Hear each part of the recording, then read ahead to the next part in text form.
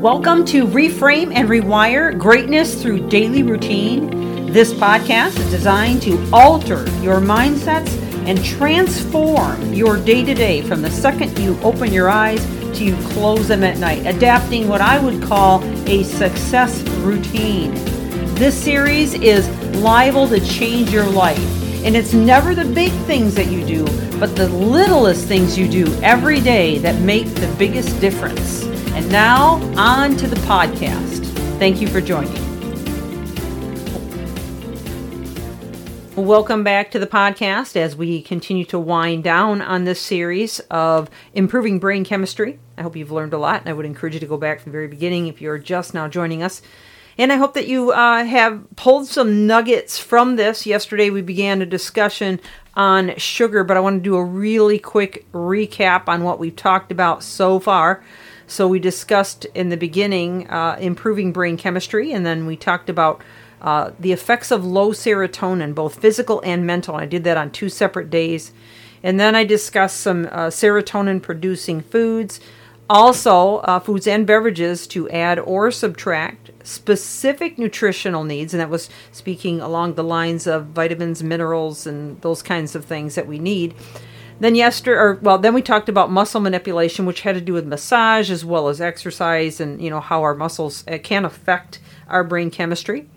And then we talked about de-stressing tips and tools. And finally, yesterday we started the conversation on sugar or sugar products. So I want to go ahead and continue on this.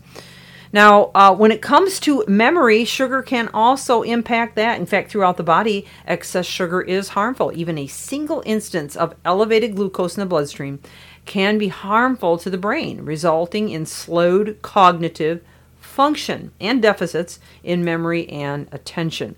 Some research suggests high sugar consumption causes inflammation of the brain, leading to memory difficulties. And a 2016 study published in Behavioral Brain Research found inflammatory markers were present in the hippocampus, which is the memory center, of rats fed a high sugar diet, but not in those that were fed a standard diet. The good news is that this inflammatory damage from sugar may not be permanent. In fact, in a 2017 study in the Journal of Appetite found in the memory appetite found in the memory caused by sugar consumption can be reversed by following a low sugar, low GI diet. Now, I am reading this from Very Well Mind, an article that is available online. You can find it. It's called Negative Impact of Sugar on the Brain, written by Dr. Joel Fuhrman, MD, and also reviewed by Shaheen Lakan, MD, PhD, FAAN. And this is only a couple years old, so it's pretty recent, okay? But it's really fascinating when you start looking at some of these studies because there's just so much here. And honestly, I could probably do a whole series on sugar, but we're going to try to keep this fairly short.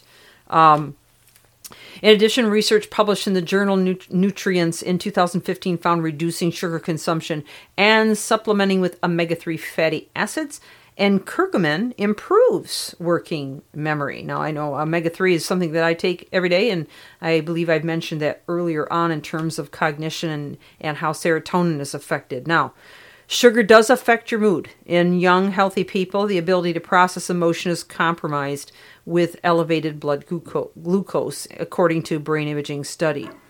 Another study published in Diabetes Care found that people with type 2 diabetes reported increased feelings of sadness and anxiety during elevated blood sugar episodes.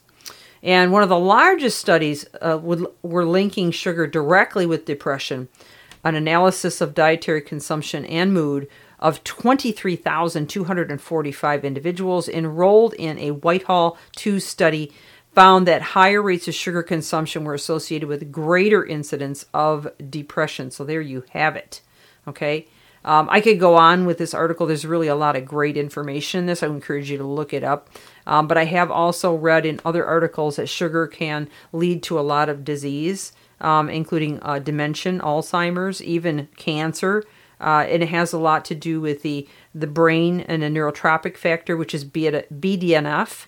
And that's essential for memory formation and learning, amongst other neurochemicals that we've already discussed in previous episodes.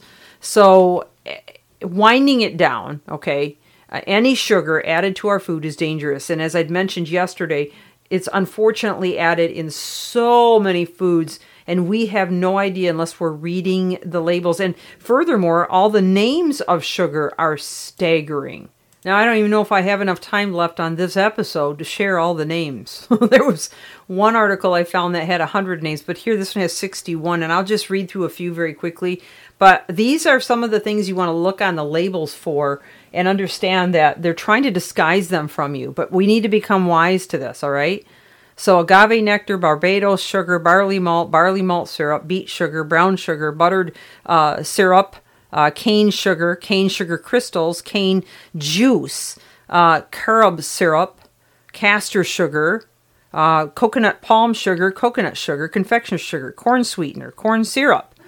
Let's see here. I know I'm going kind of fast here. Corn syrup solids. I know I've seen that one a lot. That's a horrible one. Date sugar, dehydrated cane juice, demerara sugar, dextrin, dextrose, evaporated cane juice, free-flowing brown sugars, fructose, fruit juice concentrate, glucose solids, golden sugar, golden syrup, grape sugar, high fructose corn syrup, honey, icing sugar, invert sugar, malt syrup, maltodextrin, maltose, mannose, maple syrup, molasses, muscovado, palm sugar, panoka, powdered sugar, raw sugar, rice syrup, refiner's syrup, saccharose, sorghum gum, sucrose.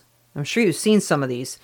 Sugar granulated, sweet sorghum, syrup, treacle, turbinado sugar, yellow sugar. That's just really the tip of the iceberg. But what I'm trying to say is that they've done a very good job disguising this. Most people would not know that those are all sugars, and you will find those on many, many labels. So I hope that's been educational to you. I will come back tomorrow and cap off this series. This is Michelle Steppas, Reframe and Rewire. I would encourage you to begin reading labels and becoming wise about what's in your foods. Thank you for joining me.